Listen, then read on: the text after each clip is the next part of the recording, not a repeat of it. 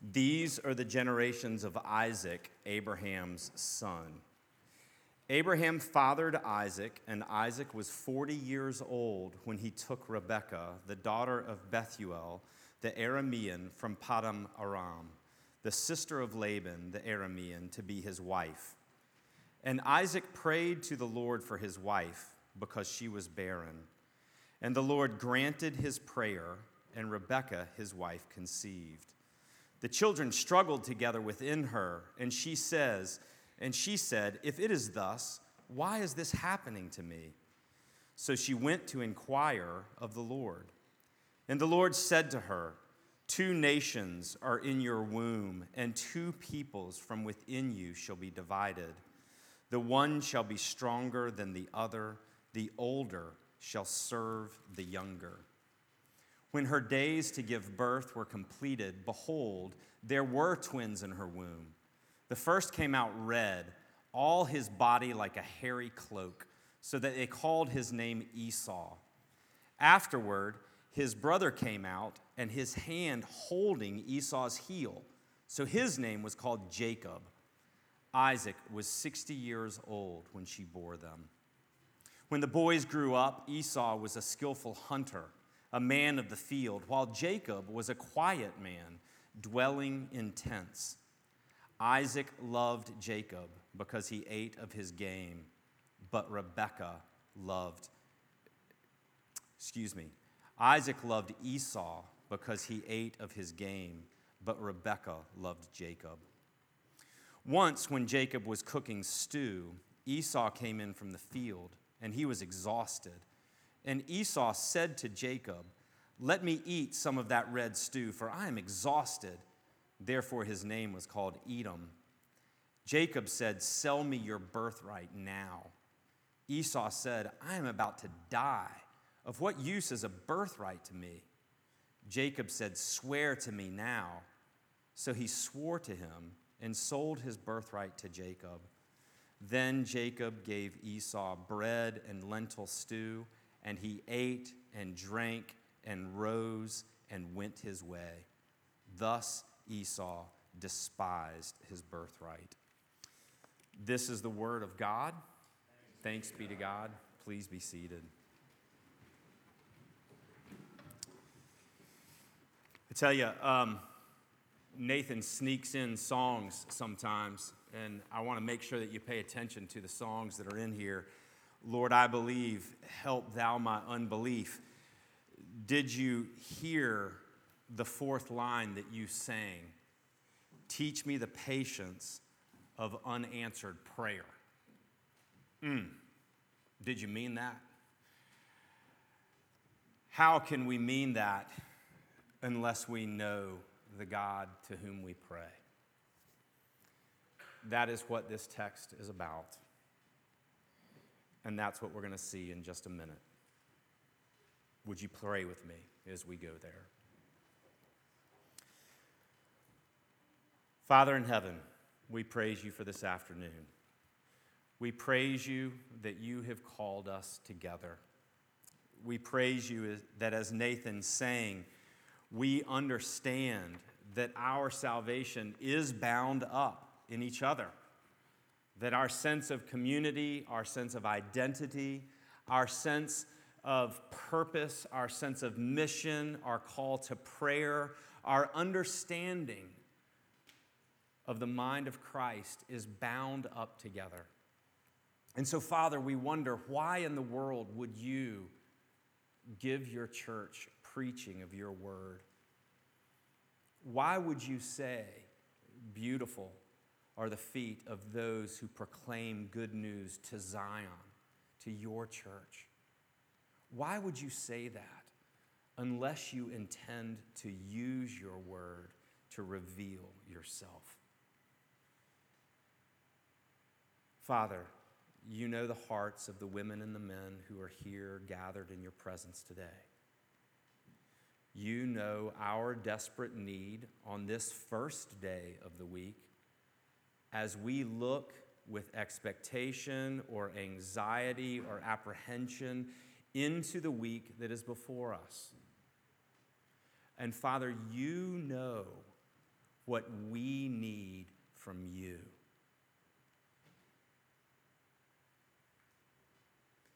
Father, I pray,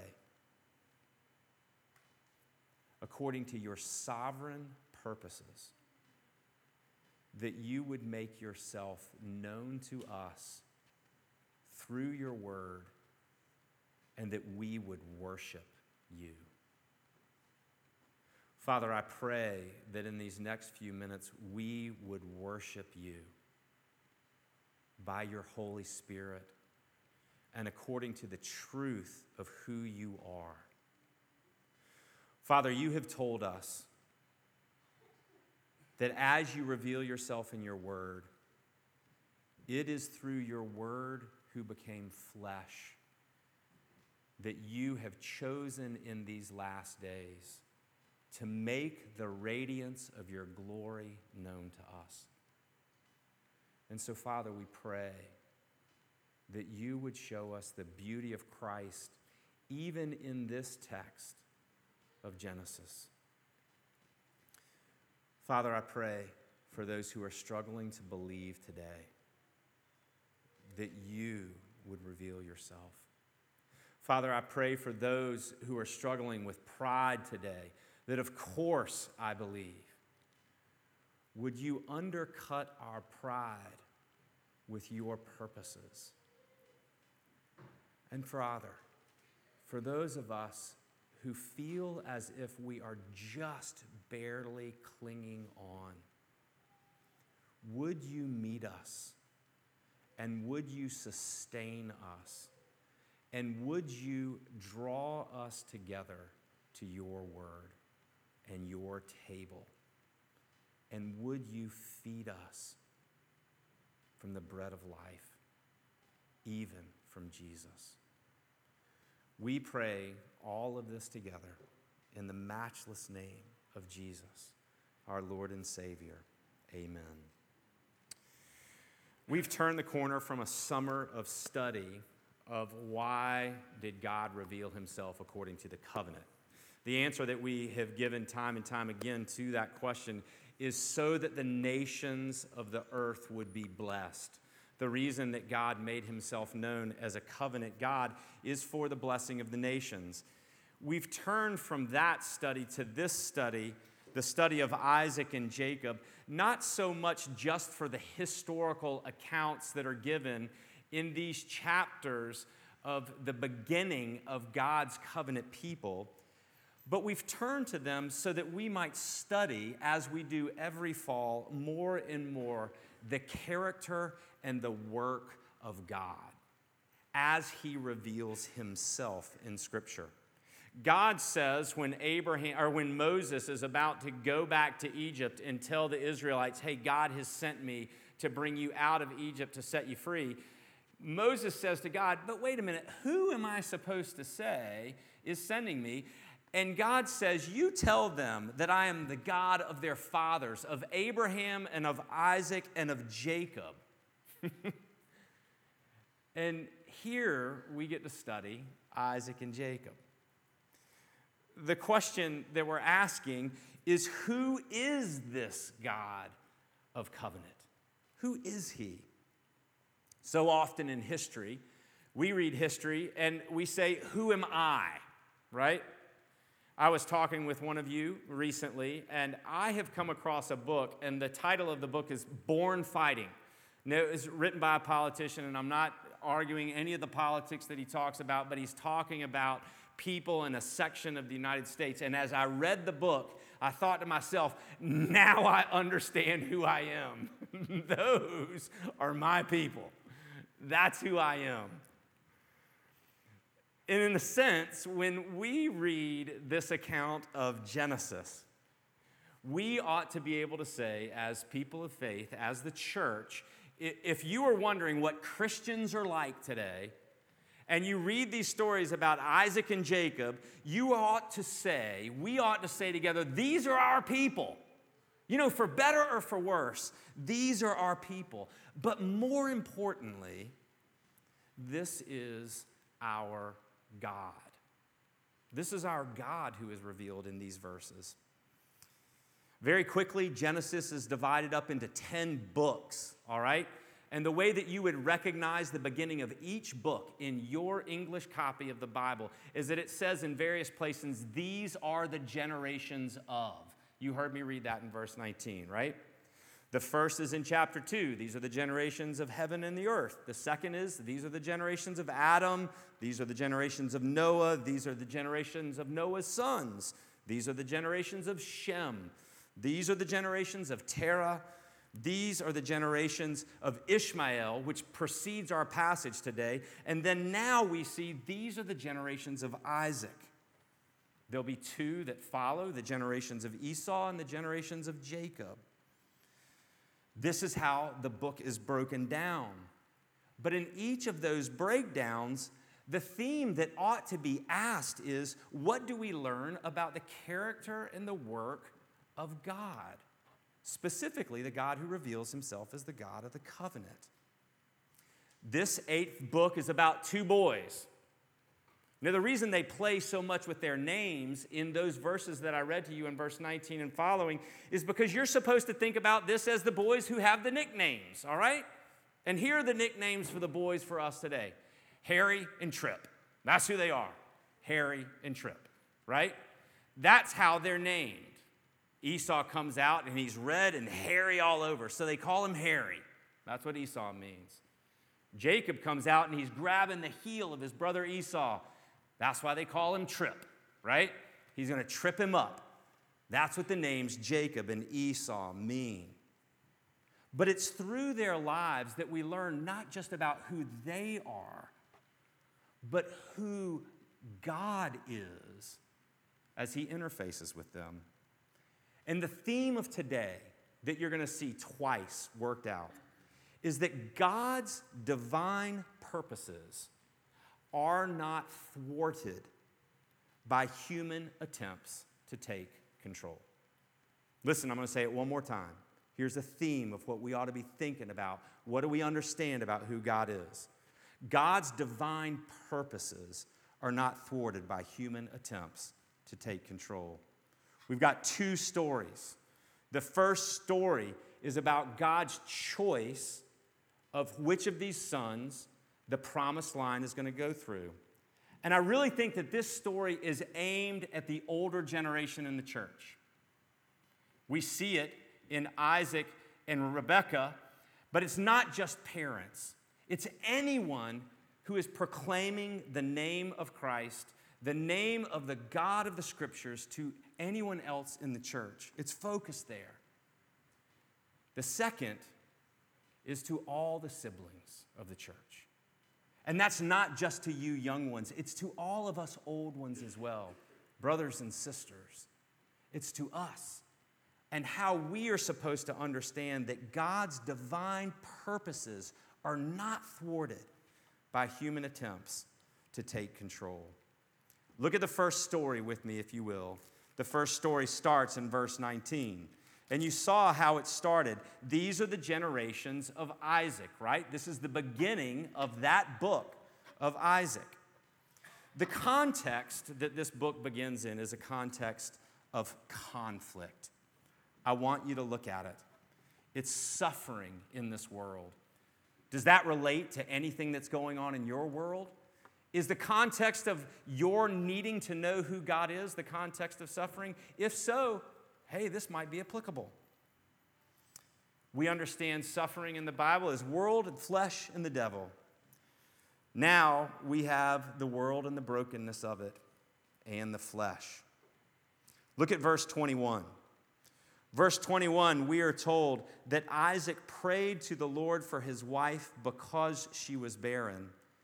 And the Lord granted his prayer, and Rebekah, his wife, conceived. It's deceptive to read that verse alone without the context of the whole story that's right there in those 5 verses. Because between verses 20 and 26, we understand that Isaac and Rebekah were barren for 19 years. Lord, teach us the patience of unanswered prayer.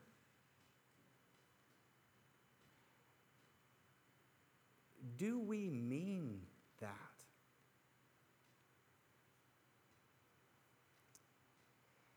We see Isaac in the beginning of his marriage crying out to God, going to God and begging him, praying. And in one verse, we go from Isaac praying to Rebekah being pregnant. What do you do about these seasons of unanswered prayer? Do they teach us trust? That's not the only conflict that's here in this story. Verse 22, Rebekah says this, and any of you who have been pregnant, I've never been pregnant. Mita's favorite story is that one time we were sleeping and Mita was pregnant and the baby was kicking in Mita's stomach and it kept hitting my back. And I was like, baby, could you just roll over? And she looked at me in the middle of the night and she goes, you are kidding me, right? Like it's in me and you're complaining because you're getting kicked, right? In verse 22, Rebekah is speaking, and it says that the children struggled together within her, and she says, if it is this way, why is this happening to me? Maybe one commentator has said the best way of understanding this is that the children were trying to crush each other inside of Rebekah. And Rebekah also cries out to God and says, what is happening in me? Right? Does your experience of conflict in this world, of unanswered prayer, of suffering, drive you to God in prayer, to trust in Him? Or does it drive you to silence? The content of this story is this oracle of God in verse 23. The content is right there. God's word. Rebekah goes to God. We don't know where, but Abraham and Isaac went to God to altars, and God made himself known there. And so she goes to God and cries out to him, and God tells her this oracle. Verse 23, 2 nations are in your womb, and 2 peoples from within you shall be divided. The one shall be stronger than the other. The older shall serve the younger. This oracle has 2 things to look at. One is 2 are in her, not just 1. And right away, it forces a decision on Isaac and Rebekah, right? Abraham and Sarah didn't quite have that same option. They had none. And it didn't mean that Abraham didn't have children. In fact, at the very beginning of chapter 25, it lists all the children that Abraham had by one of his wives named Keturah. But she was not the wife of promise. She was not the one that God said that he was going to be gifted with children from. But here we see Isaac and Rebekah, not with none, but with an abundance. And isn't it the case that sometimes in the midst of such great abundance, we are challenged the most to believe in God's purposes? The focus of this oracle is that the older will serve the younger. God's divine purpose in choosing a person will upset human tradition, logic, and wisdom, right? That's what he's saying. That's where the oracle really has its oomph. The older is going to serve the younger. Isaiah 55 reminds us that God's ways are not our ways, that his thoughts are not our thoughts, that as high as the heavens are above the earth, so high are God's thoughts than our thoughts, his ways higher than our ways. But here, in this context, we have the response of Isaac and Rebekah. Look at verse 28. It says in verse 27, the boys grew up after they were described as to how they were born. We've talked about that. Verse 27 says, when the boys grew up, Esau was a skillful hunter, a man of the field, while Jacob was a quiet man dwelling in tents. And then in verse 28, it says, Isaac loved Esau because he ate of his game, but Rebekah loved Jacob. There are particular verses in the scripture that ought to make your heart sink. and this is one of them. This is a crushing illustration of favoritism. Favoritism in this family, to whom the oracle of God had been spoken, the word of God had been given, God's purposes had been revealed. And yet Isaac chooses one, Esau, and Rebekah chooses another, Jacob, and loves them. It didn't have to be that way. They could have prepared the boys with humble reliance upon divine grace that God had revealed what he was going to do by using the younger to advance the promises of redemption instead of the older. And that these boys, ought to engage with God with humble reliance. But that's not what happens.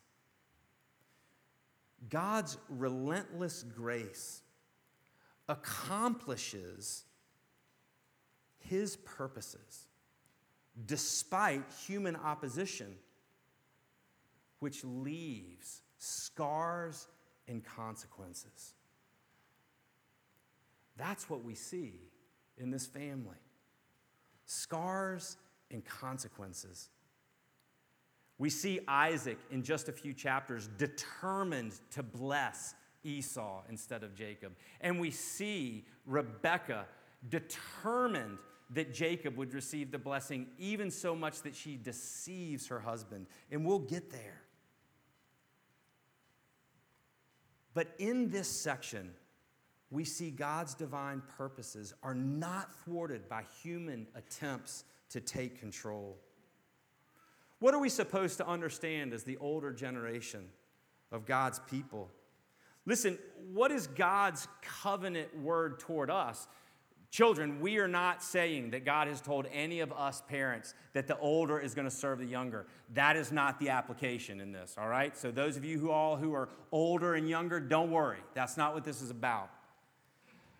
But God's word has told us that you children belong to God, that you have been bought with the blood of Christ, and that you belong to him. But do you want to know one of the false things that we parents say in an attempt to control situations? You children can do anything that you want to do. And children, it's not true. And parents, and the older generation of the church, teachers, mentors, this is not true. Because we know that God has purposes for our lives. And we ought rather to tell each other and to tell our children, God has plans for your life. What if instead of choosing Isaac and Rebekah had taught their children humble reliance upon the grace of the Holy Spirit? That this truth of Jeremiah 29 is true for them. God has plans for your life. We say, hey, that's going to hold us back if we say we can't do anything we want to do. Really? One of the vivid memories that I have, my first year as an RUF campus minister at Harvard, was a young woman that came up to me, and I talked with her, and she was from a Christian family, and I asked her, I said, you know, what is one of the verses that's a real anchor for your life? 18 years old, the world is her oyster, as we would like to say. And she said, it's Jeremiah 29.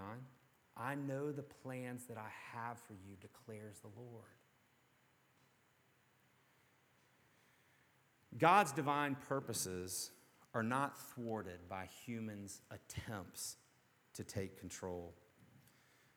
We see the implications of that in this first story, but I want you to look at the second one with me. The second one focuses on siblings, brothers and sisters. In one sense, all of us as the family of God. It is the same theme.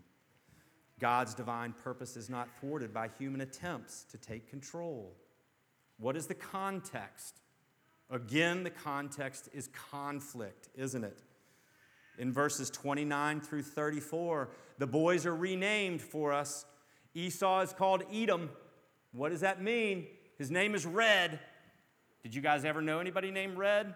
I bet Newton and Wellesley, you know no one named Red. But on the back of Lookout Mountain, Georgia, I knew the man named Red. And Jacob's name here would have been Weasel.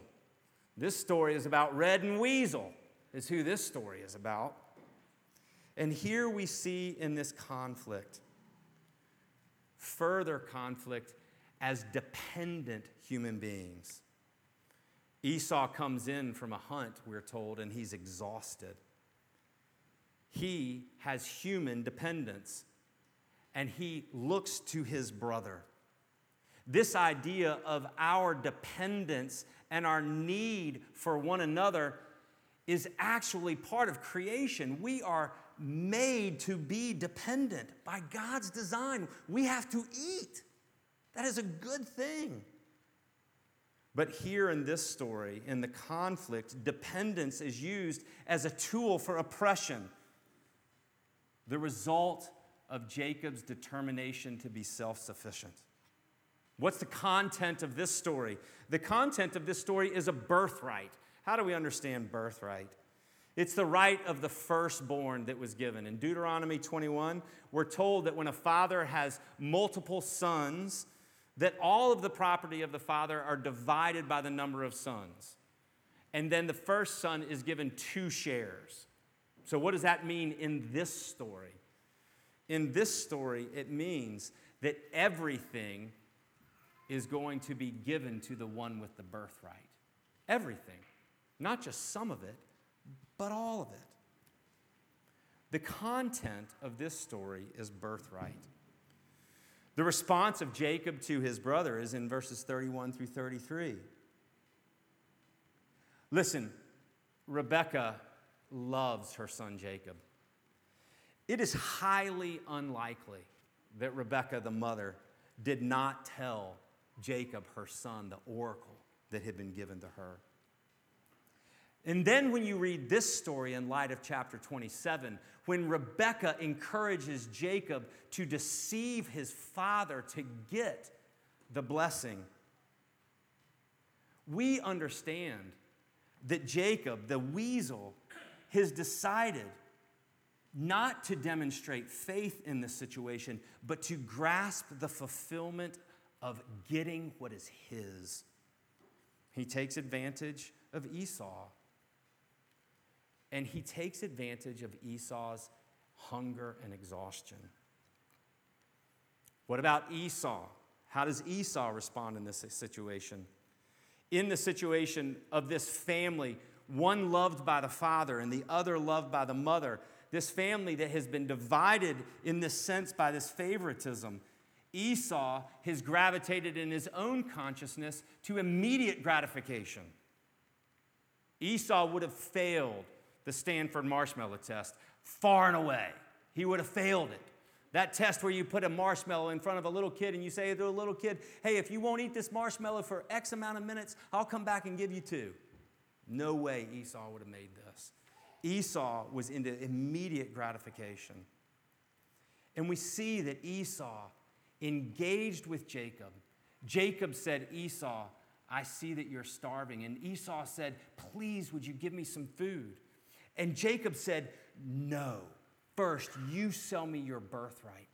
You say that everything that Dad has is mine.